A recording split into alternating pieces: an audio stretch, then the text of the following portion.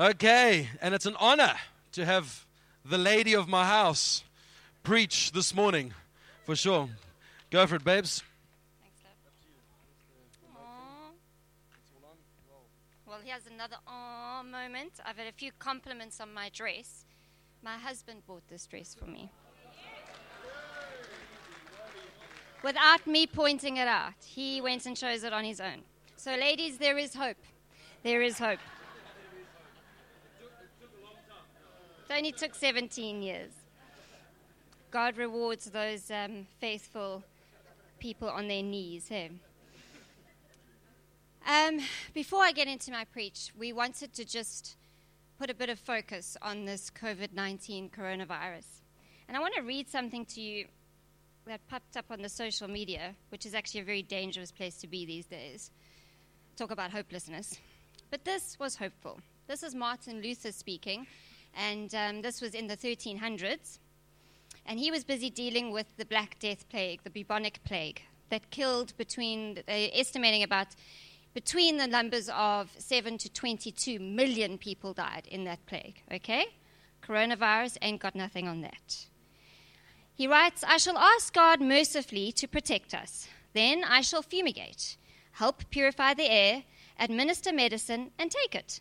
I shall avoid places and persons where my presence is not needed in order not to become contaminated and thus perchance inflict and pollute others, and so cause their death as a result of my negligence. If God should wish to take me, he will surely find me, and I have done what he has expected of me, and so I am not responsible for my own death or the death of others.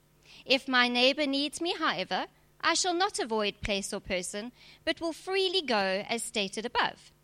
This is such a God-fearing faith, because it is neither brash nor foolhardy and does not tempt God. The title of this letter was Whether One May Flee from a Deadly Plague. And I just wanted to point us to, there's the prophets are prophesying, and the prophets have been prophesying, but there's three prophets. I didn't add Lana, my best friend Lana Vosa, but she's my favorite. But Doug Addison, Sean Bowles, Chuck Pierce, T.B. Joshua. I want you to hear what the prophets are saying. This was Sean Bowles. He was in South Africa 2 weeks ago, and this is what he prophesied.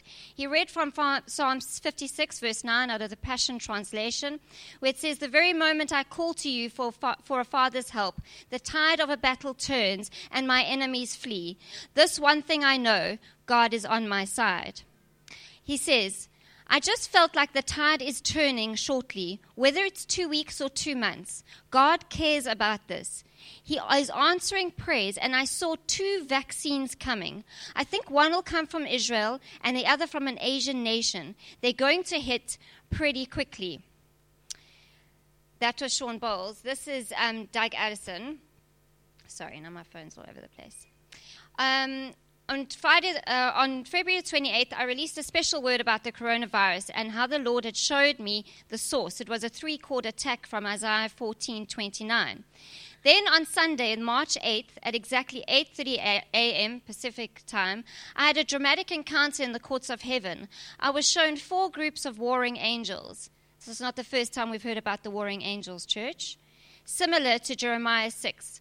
They will be released from the throne room of the Lord onto the 4 quadrants of the earth. Then the Lord made an announcement. Do not be afraid. This is a temporary storm that will indeed blow over. It will usher in a coming move of God. Yes, be wise, but do not fear.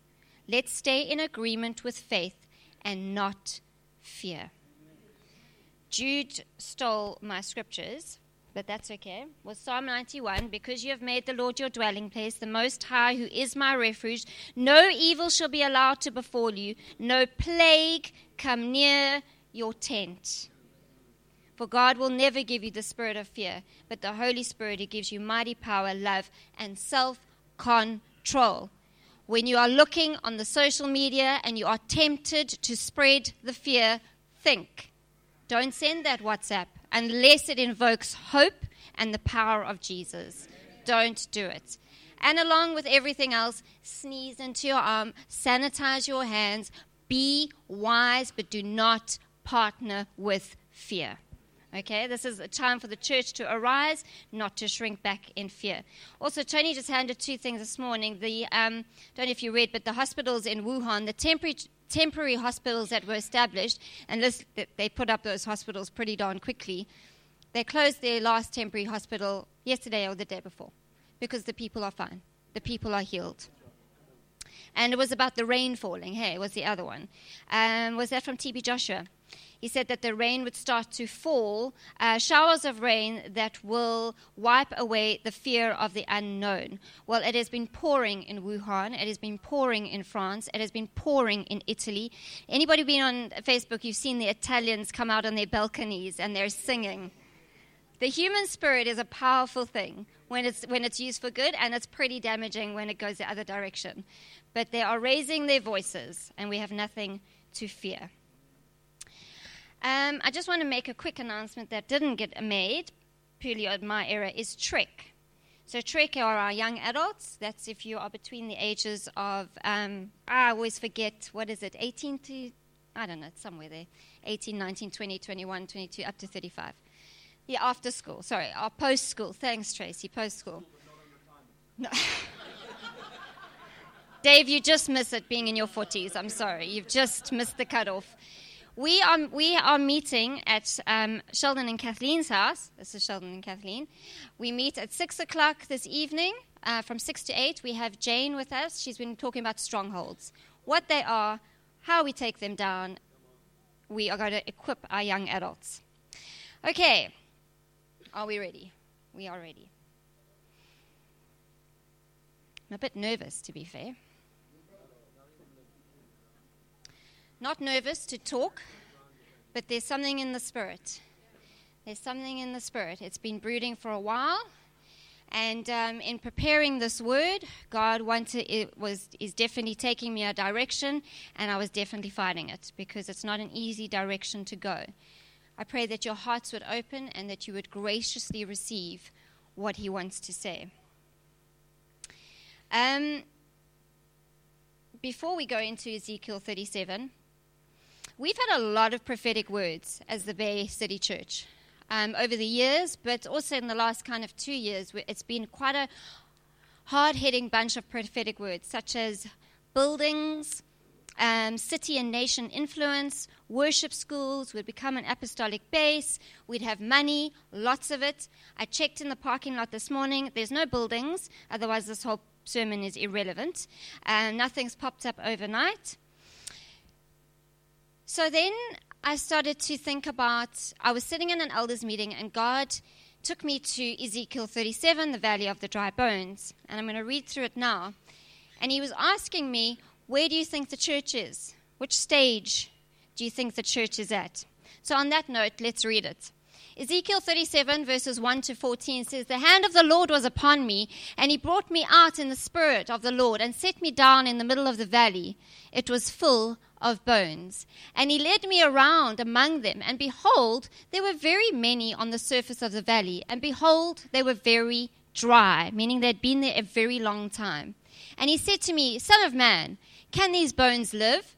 And I answered, Oh Lord God, you know. Then He said to me, Prophesy over these bones, and say to them, O dry bones, hear the word of the Lord. Thus says the Lord God to these bones, Behold, I will cause breath to enter you, and you shall live. And I will lay sinews upon you, and I will cause flesh to come upon you, and cover you with skin, and put breath in you, and you shall live. And you shall know that I am the Lord. So I prophesied as I was commanded. And as I prophesied, there was a sound, and behold, a rattling, and the bones came together, bone to its bone. And I looked, and behold, there were sinews on them, and flesh had come upon them, and the skin had covered them, but there was no breath in them. Then He said to me, Prophesy to the breath. Prophesy, Son of man, and say to the breath, Thus says the Lord God, Come from the four winds, O breath, and breathe on these slain, that they may live. So I prophesied as he had commanded me, and the breath came into them. And they lived, stood on their feet, and as an exceedingly great army. Then he said to me, Son of man, these bones are the whole house of Israel. Son of man, these bones are the whole house of the Bay City Church. Behold, they say, our bones are dried up, our hope is lost, we are indeed cut off. Therefore prophesy and say to them, Thus says the Lord God, Behold, I will open your graves and raise you from your graves, O my people, and I will bring you into the land of Israel, into the promises, Bay City Church, the prophecies that have come over us. And you shall know that I am the Lord, when I open your graves and raise you from my graves. And I will put my spirit within you, and you shall live. I will place you in your own land. Then you shall know that I am the Lord. I have spoken, and I will do it, declares the Lord. I mean, great passage of scripture. I love it because it's extremely prophetic in nature, but it's extremely visual in nature. Okay, I like visual prophecies. I understand them. So I'm sitting in the elders meeting, and God says to me, so where do you think the bay is? I was like, well, we're definitely not the pile of bones. Like, we might be at the stage of like the bones have they come together. They've come together. So I go on the internet trying to look for some visuals for our visual people who need some visuals. I came across this, which is obviously the Valley of Dry Bones, which we're not, so that's good. However, I don't really want to be that. I mean, that looks like the Night of the Living Dead. That's not great. But I thought, at least we're upstanding.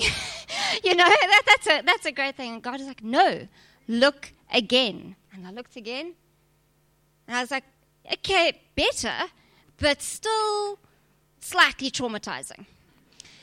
Okay, we've got some muscle, okay? I couldn't find the next stage because essentially that's naked people, okay? Severely inappropriate for church, okay? So the next phase that I saw was us standing, and we had skin on. And God said, look again. And I saw an army. And I was a bit shocked because I thought, are we really at that stage? Like, sure. I didn't expect that. However, verse 8 it says, And I looked, and behold, there were sinews on them, and flesh had come upon them, but there was no breath in them. And I said to God, okay, but that's actually quite exciting. And at this point, I excitedly shared it with the elders and was like, man, I got the word. Nope. They received it really well, but God was like, mm-mm. He did say to me in that elders meeting, you're going to preach about it. And I was like, yes, please. This is one of those easy ones. Those easy preachers. People get it. You've got the visuals. We're the army. We've got the skin. We're on a mission. This is great. However, in preparing for this, he's like, there's a little part you've missed out here. There is a space between the army and the breath of God coming. This is a kind of a visual. I think I've got another one. We'll see. There's a space between. We can call the space the tension. I feel like as a community, we have held the tension of knowing God wants to do something with us, knowing that it's big, but not seeing any evidence of it. It's a very tense place to be. And tension is essentially the state of being stretched really tight. And we are stretched. It's a place where things are not what was prophesied, but also the place where things are not all that bad. The lights are still on. The people are still here. There's cars in the parking lot. Okay, that's not that bad. But what happens is that place becomes the birthplace of complacency. Complacency, it's Oxford definition, if you're unsure, is a place of feeling satisfied with your own abilities or situation and you feel you do not need to try any harder. Complacency is also the lie that the enemy feeds us, especially in this place of tension. That, well, nothing's changing. Still no buildings in the parking lot. So, actually, it seems to be getting worse. Now there's a virus, and Eskom, we're on stage 625. So, really, you may as well just sit down, have a cup of tea. You're uncomfortable now, but don't worry. You'll soon become very comfortable being uncomfortable. I mean, you've done everything. What more is there to do? Just wait it out. Interesting word, wait. Its Hebrew root word is kava. And kava is expressed as to look for, to hope, to expect, to look eagerly for. So that says to me it's an action. It's not passive. Okay? Once we become complacent, and complacency can play out in many different ways. You're not always sitting down having a cup of tea. It can come into your way of thinking. We begin to abdicate responsibility. So if we've decided, well, you know what, Sheldon, we've done it all. We've put teams in place. We've got an eldership team, keeping the lights on. You know what, babe, we can just actually sit down and chill. The problem, the very, very big problem with that is that I begin to abdicate responsibility. If Sheldon and I abdicated responsibility, there would be big problems. Everything would start falling to pieces. Once you've abdicated responsibility, it becomes a state of, it's okay. Someone else is going to get this done. You know, someone else is going to fast. Someone else is going to pray through the night. And then the breakthrough will come, and then it'll be great. But someone else is going to do it. And surely, I mean, at this point, the elders and the leadership team, grief. They should have it at this point. It's their job, for goodness sake. Like, just want to let you in. Like, we don't got this. We don't got this. The eldership team. I mean, have you looked at the eldership team? I don't know if I'd place much confidence. I'm kidding. Okay, let's go back to that place of tension. It's actually got a name. So this is the place. We're waiting for the Spirit of God to breathe. We're the army. This was out of Lord of the Rings, classic Lord of the Rings. And I felt like we're the army. There's this space in between before we actually go to war and take the spoils of war. We've been promised the spoils of war. But there's this interesting space. It's called tension, but it has another name. It's actually called liminal space. Liminal space. Liminal spaces are transitional or transformative spaces. They are waiting areas between one point in time to the next. So if we take the three words out of there, they are transitional, transformative, and waiting.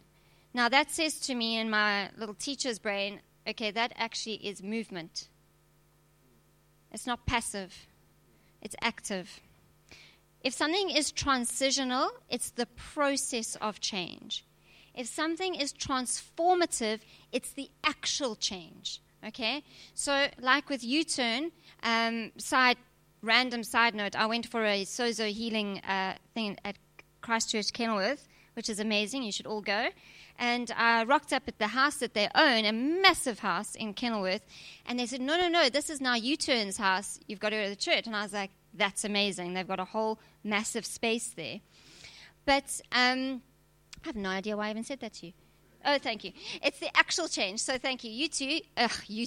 U-turn, there's a transformative process, okay? They go from homelessness to being active participants of society. And the waiting, in this case, is active, not passive. Anton got me onto Stephen Furtick this week. I've not actually listened to any of his preachers before, but he was speaking on tension. And this is an interesting quote. Not interesting, it's just really good.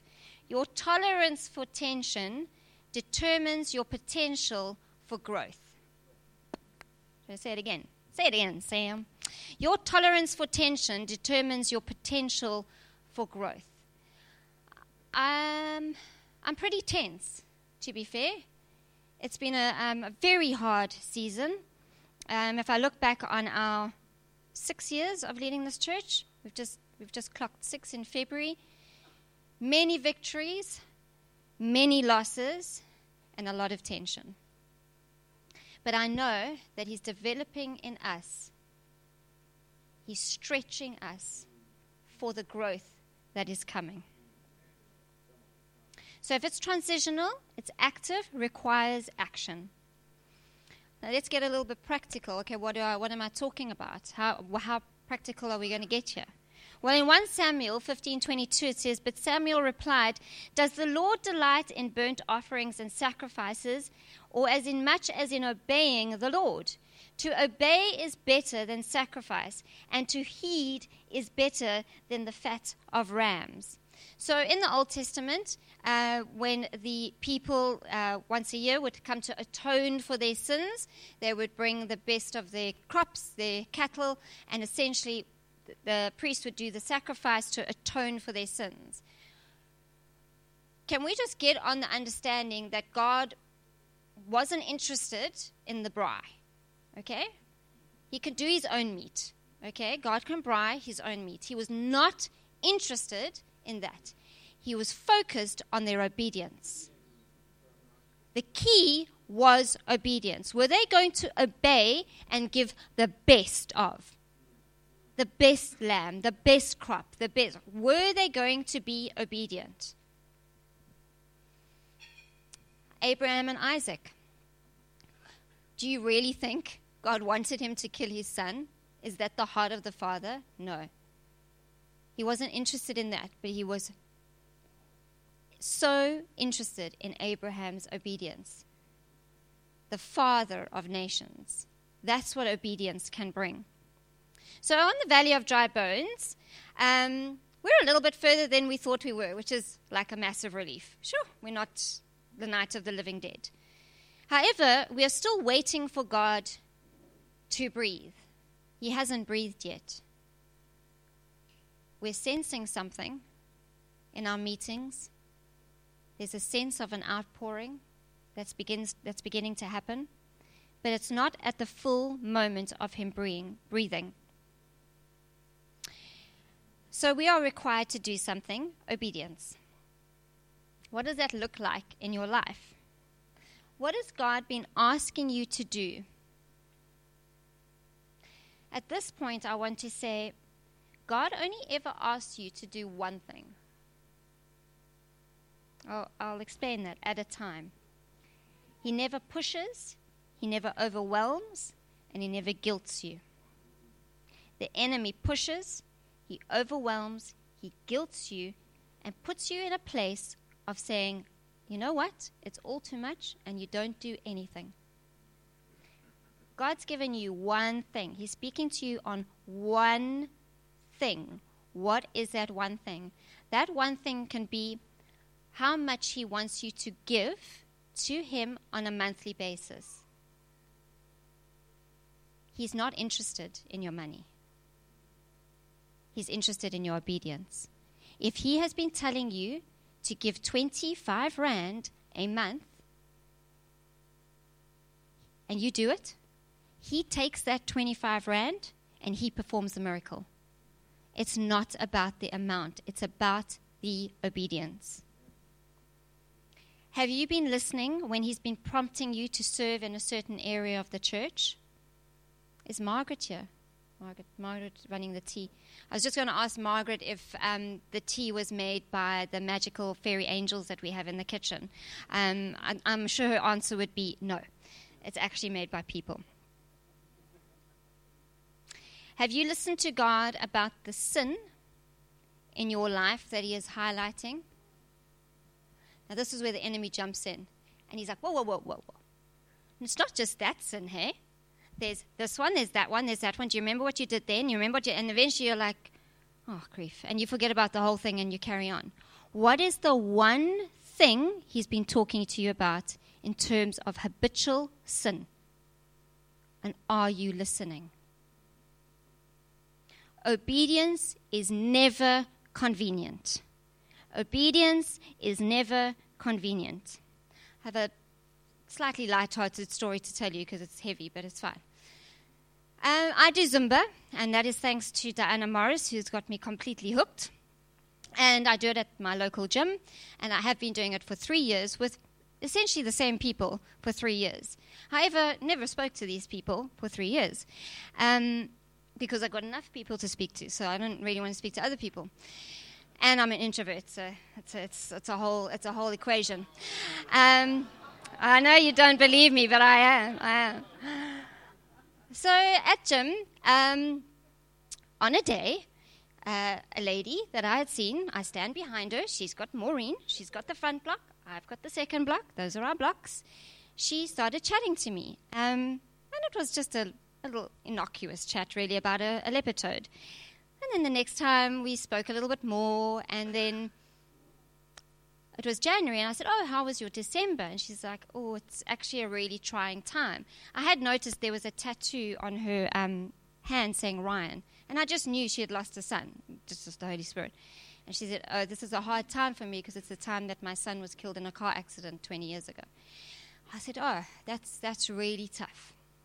Anyway, the weeks passed, and suddenly these ladies are all talking together and to me, and I got appointed as the mayor of the north side of the studio, and the other girl appointed herself really as the mayor of the south side of the studio, because we've realized that there's one instructor we absolutely love, and sometimes they send another instructor in and there's a bit of an issue there. And so in order to spread the word, we need two mayors, okay, mayor of the north, mayor of the south. And I remember walking out of class and getting into my car and going, you know what, Lord, I can't do this. I can't do more people. And especially these precious people, because there's a lot there in terms of like stuff and issues. And you just ignored me, really. You didn't even bother to answer me on that. So now, suddenly, there's a braai happening, a Zumba braai. And I'm like, oh, now we're getting social, and like it's another night of the week, and what do I do? And in this process, I am connecting with these women who are some a far cry from God. But I made a decision, and I said, God, you've clearly placed me here. I'm never going to stop Zumba because I absolutely love it. So what do you want me to do? He said, I'm going to surprise you. The surprise was, I am getting so much life from these people, not that I don't get life from you guys, but in a place that I didn't expect, where they accept me for me. The question did come, so what do you do? And I'm like, oh, not that question. How do you answer this? Because church is like a trigger for so many people. So the one girl in particular who become very friendly with, she's very, very like hard. And so she voice noted me, and she's like, oh, by the way, like, what do you do? So I thought, well, let me go in funny, and then I can hit her with the truth, and then she'll be, she's still laughing, and then it's fine. So I said, no, I'm a stripper at Mavericks. And why are you laughing? Well, if you go in with that, then at least, if I come in with the past a bit, like she's still stuck on stripper. So,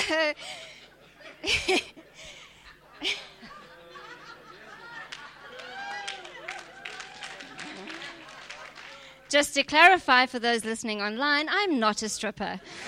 I've never been a stripper, and I will never be a stripper. And I said, actually, what I do is a trigger for people, but this is what I do. I lead a church with my husband. I got a 10-minute voice note back from this girl. Every second word is a swear word, but it's colorful. And she says to me, she's laughing. She's like, I knew there was something different about you. Turns out she knows God. She was Bible bashed by her dad and just went the opposite direction.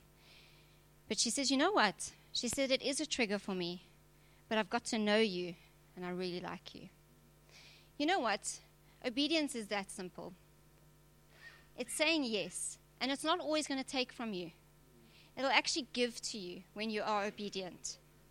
When you are obedient with that 25 rand, he gives back to you. Not always monetary, but he gives you life. When you are obedient, bringing that sin to him and saying, don't want to do this anymore, he backs you up. The whole of heaven backs you up. As an eldership and a leadership, we need to repent in front of you.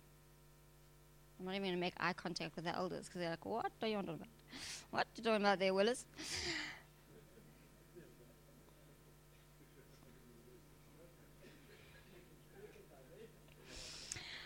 We need to repent before you as a community because we have given off the perception that we've got this. Don't worry, guys. We're a capable team. We've got this. We're hearing from God. We're going. And it's true, but it's very untrue. Because this is pointless without you. Okay? Then we're just going on a nice little trip together as a group.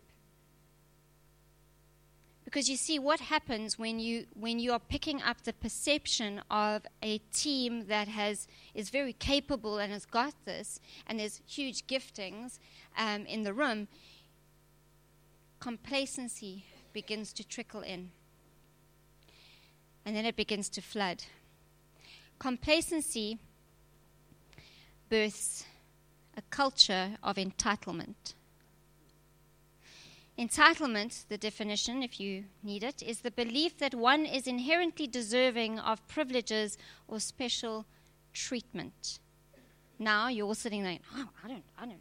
But it's actually a thinking, it's a thought pattern that goes along the lines of, I pay my tithe, so therefore, if I am late to register my children for kids' work, I am well within my rights to be rude to the kids' work leaders. I didn't make that up. That's happening. I work all week. I do not need to work here too. What begins to happen is it begins to create a drive-through culture, a McDonald's drive-through culture. You place your spiritual order. We place our spiritual orders. We pay a minimal amount. We get annoyed if it doesn't arrive in the short space of time. And the Lord help us if we get sent to the grill bay. Been to the grill bay? You're annoyed, hey? It's fast food, for goodness sake. Now I've got to go sit in the grill bay for a whole 3.5 minutes. How dare you? We drive off, shoving it down our throats. We moan about the rudeness of the staff and the quality of the food, but we come back the next week. Right? You see, a drive-through mentality will never be able to facilitate or sustain an outpouring or a move of God that is coming. This eldership team, this core leadership team, the Greater City leaders, we cannot facilitate what is coming. There's a cloud coming. It's the size of a man's hand right now, but it's coming. It's coming. What are we doing? If we cannot obey the one thing God is saying to us, the one thing, not the 75 the enemy's pointing out, the one thing that God is saying to us, do you really think we'll be able to steward all the souls that he wants to bring? If you cannot steward your own life and the one thing that God is saying, forget about stewarding anyone else. Thank you, elders. We should not, the team.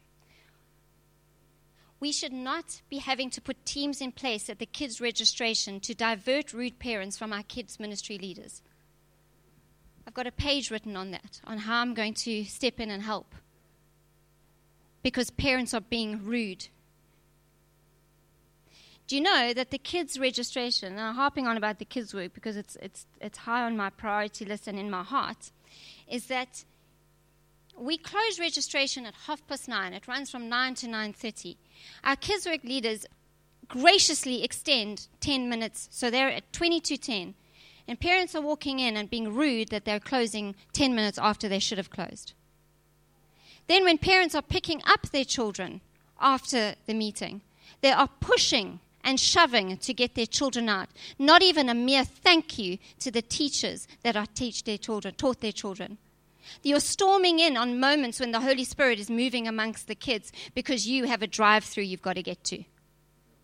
I'm sorry, it's heavy, but it's on my heart. It's not good enough, guys.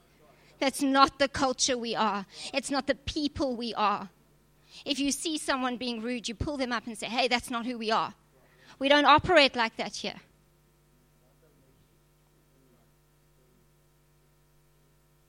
Exactly, the serving. Tea and coffee doesn't make itself. Do you know what the best things to do in a church are? Those are my favorite things to do in the church. Serve tea and coffee and be on welcome duty. Love it. I can't stop hugging people during coronavirus. It's like it's in my freaking DNA. So I will be rebellious and I'll hug everyone and then I'll sanitize myself. I can't help it. I got to hug you.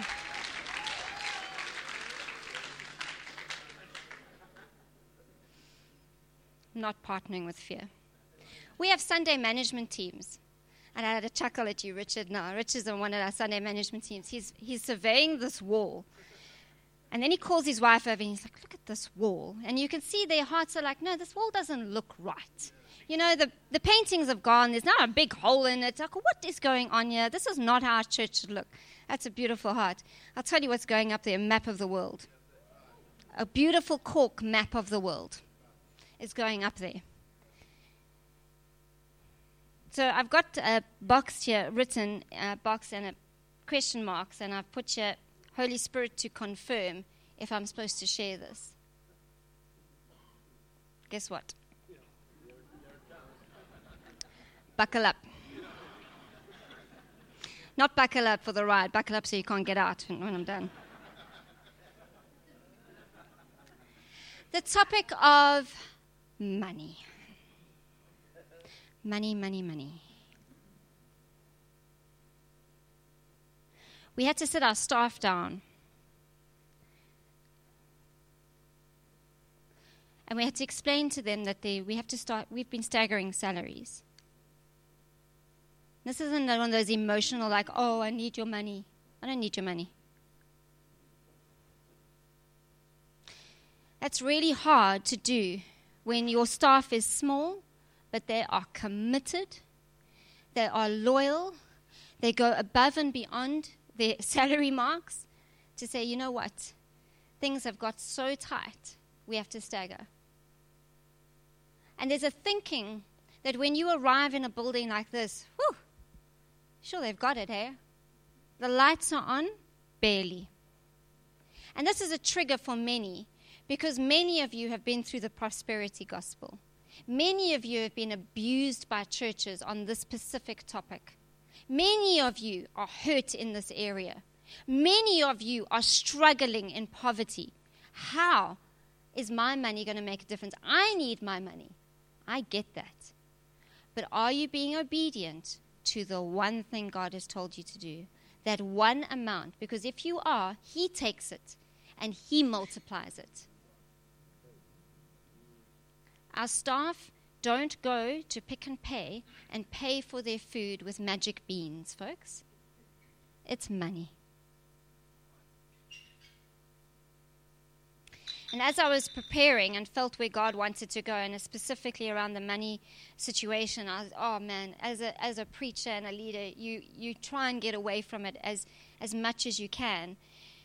But he was very strong with me, and he said, because I fought it, and my reasoning was like, yes, but God, there are many who are serving, they are giving, their hearts are in the right places, it's happening. And he said this to me, it's not enough for what I have planned for the Bay. It's not enough. It's not enough for just the elders to be on it. It's not enough for the core leaders just to be on it. It's not enough for the committed few that are on it. If not every heart is in, this isn't happening. We may as well just shut the doors, because actually it becomes a very futile exercise. And you see, there's always, repentance can come before an outpouring, repentance can come during an outpouring, but I have a strong sense that there's a repentance that God is wanting from his people.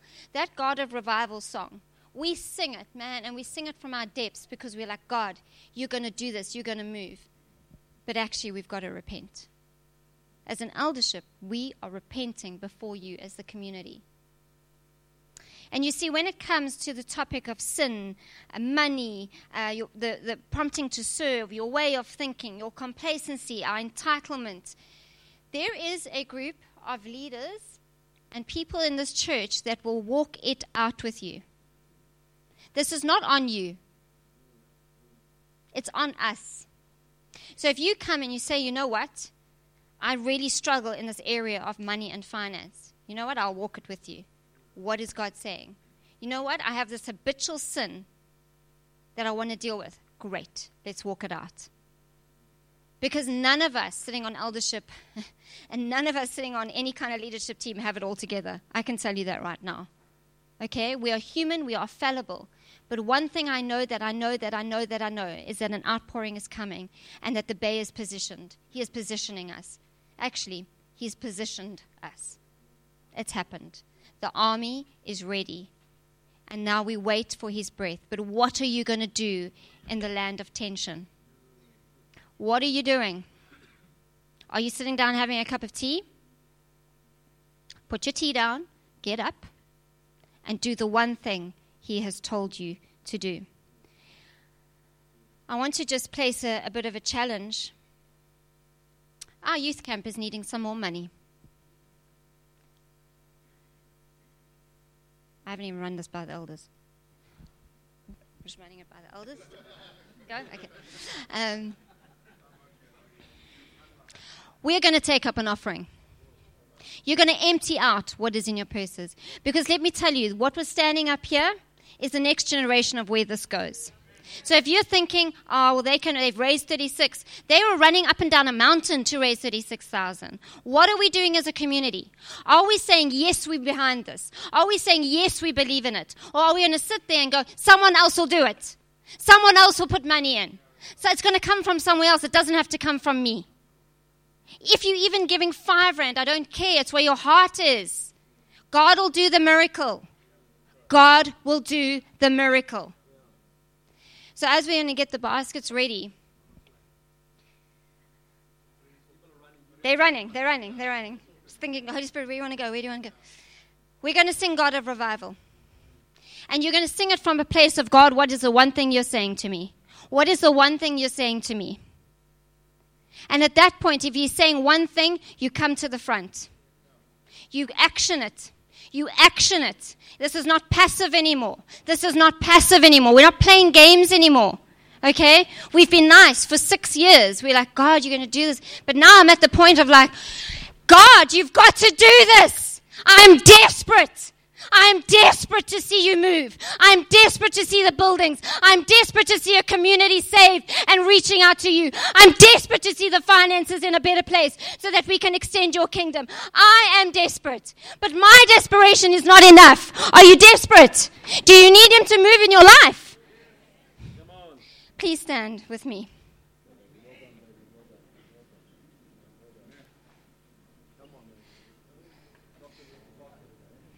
That's fine. Cool. I've called on backup.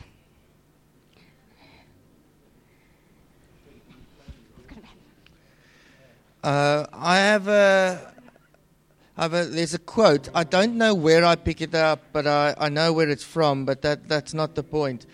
But somewhere in my personal journey, this quote came to me. God used it. It's by someone.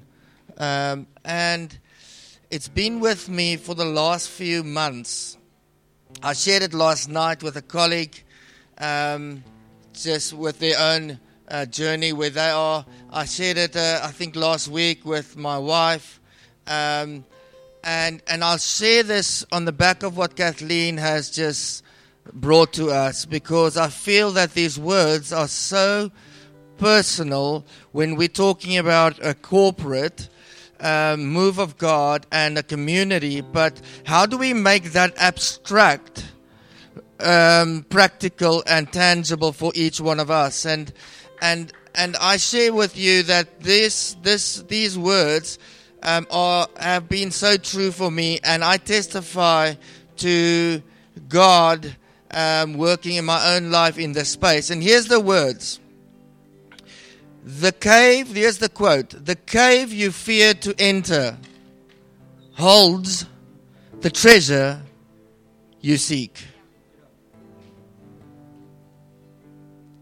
The cave you feared to enter holds the treasure you seek.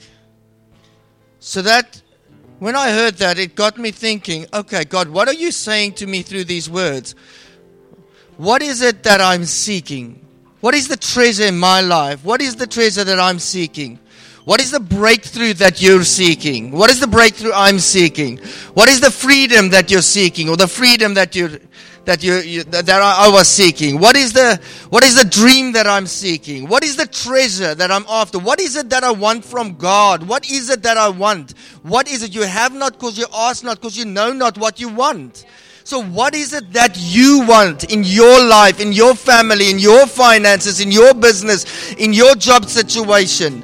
What is it in your church, in your community, in your street, in your lives, in your school, wherever it is? What is it that you want? Because that is the treasure. That is the treasure you seek. And I believe God is saying that the treasure is not hidden. It's in the cave you fear to enter. And fear is from the enemy. So the enemy God has placed it there, and God is saying you have to step into that cave. You fear the darkness, you fear the overwhelmment, you fear to let go, you fear to trust, because the antidote to fear is trust. The antidote to fear is trust. And the fear says, I'm afraid to step into that cave. But the truth is that when you step in, there it is. It was there all along. It was there waiting for you. And it's true for me. It's true for me. 62 days ago, I started on a journey with the Lord. A fast, a personal journey that God had been talking to me about for 6 years. For 6 years, when she says we don't have it, we don't got this, I'm telling you, for 6 years I didn't got that. I didn't get it. Now I got it. Now I get it. And you know what? When I got it, I get it. And I get it more every day. And you know what? The thing I was so afraid of, when I stepped across the threshold, when I stepped across all I needed to do was just step. It was just step. Maybe for you it's just fall. Maybe it's just let go. The moment I did, there it was. The grace was sufficient. The grace. When I stepped across, and I'm like, this is 62 days later. I've shared my journey with some people. The elders know my journey, and I'm like, they say, how's it going? I'm like, why are you asking me? It's like the easiest thing in the world. This is like I don't even think about my fast, because my fast is not the focus. Jesus is my focus. He has rekindled my first love. I got back my first love for Jesus, and I was so afraid. But what did I get? The treasure had nothing to do with my fast. The treasure was Jesus. And with Him comes everything I need. Everything I need, my daily bread He provides. His grace is sufficient. He is doing things in me that I never thought possible. In me. Now, what does He want to do if that is true for each of the me's standing here? That's what she's talking about, what God has for us as a church. It's not abstract. It's personal. It's individual. It's real and it's relational. So what is it that your treasure is representing for you in your life? Because fear wants to keep you from stepping or letting go or falling. But I tell you what, when you do it, it is right there. God has prepared it in advance. It is the grace of God. So as we worship right now, my testimony, by the blood of the Lamb and my testimony, I say to you that Jesus is able. And Jesus has prepared everything you need for that step. Take the step into the cave. Take the step over the threshold. Let it go. Fall back freely. Because you know what? You are falling upward. You are falling into heaven. It's the upside down kingdom, people. And God is waiting for you today.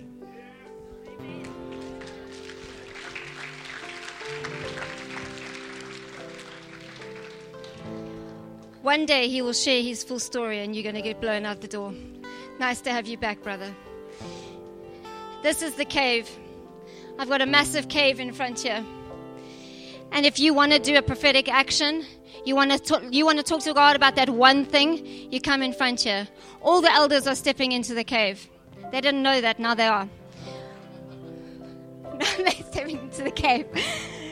I didn't mean that as a humorous thing, but the elders are stepping in the cave prophetically as we declare God of revival. You step here, and when you fetch your kids, please be nice. Please be kind. Thank you. Bless you. God of revival.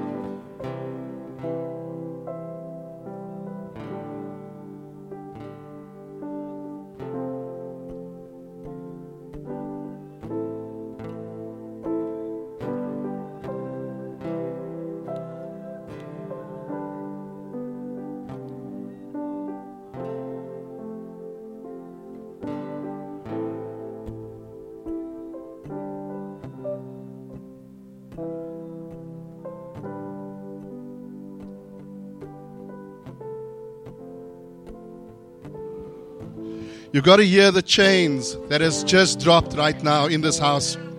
You got to hear the chains fall. Restoration has come into our lives today. God has done what He set out to do in our lives, and we hear you, Lord, that you are a God of revival. Thank you, Lord, that you start with us, that you start with this imperfect being, that you show us, Father God, that you are more than capable and able to carry us through. Lord, we yield to you today. We thank you for your Holy Spirit. Thank you for what has taken place here today. That the vessels that you have used, and Lord, the wonderful opportunity that you've given us again and again to say, I want to meet with you.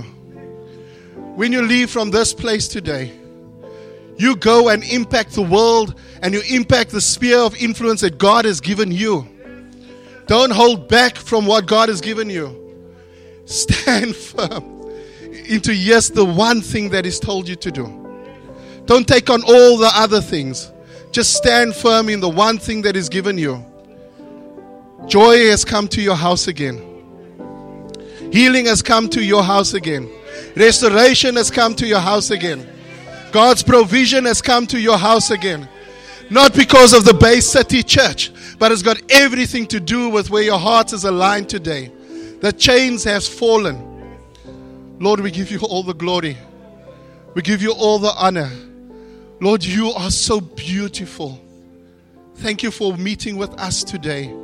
Thank you for helping us understand, Father God, that this mighty army is not just ready for battle, but is ready to complete everything that you've set for the church to do. That we need to go. That we need to make disciples. That we need to be, oh Father God, and have this full understanding that when we set our feet into a position and a building, an opportunity, that demons will tremble. Things will flee because of the name of Jesus and because of the fact that you represent Christ where you go. You don't need to preach the word. Just live the word. Just live the word. Lord, we thank you. Be blessed wherever you do this week. Be blessed wherever you travel. Be blessed in your business, in your workplace, in the schooling, in your studies, in everything that you do. God bless you and keep you. That the Lord make His face to shine upon you and give you His peace. That the Lord lift up His countenance towards you. In Jesus' name, amen.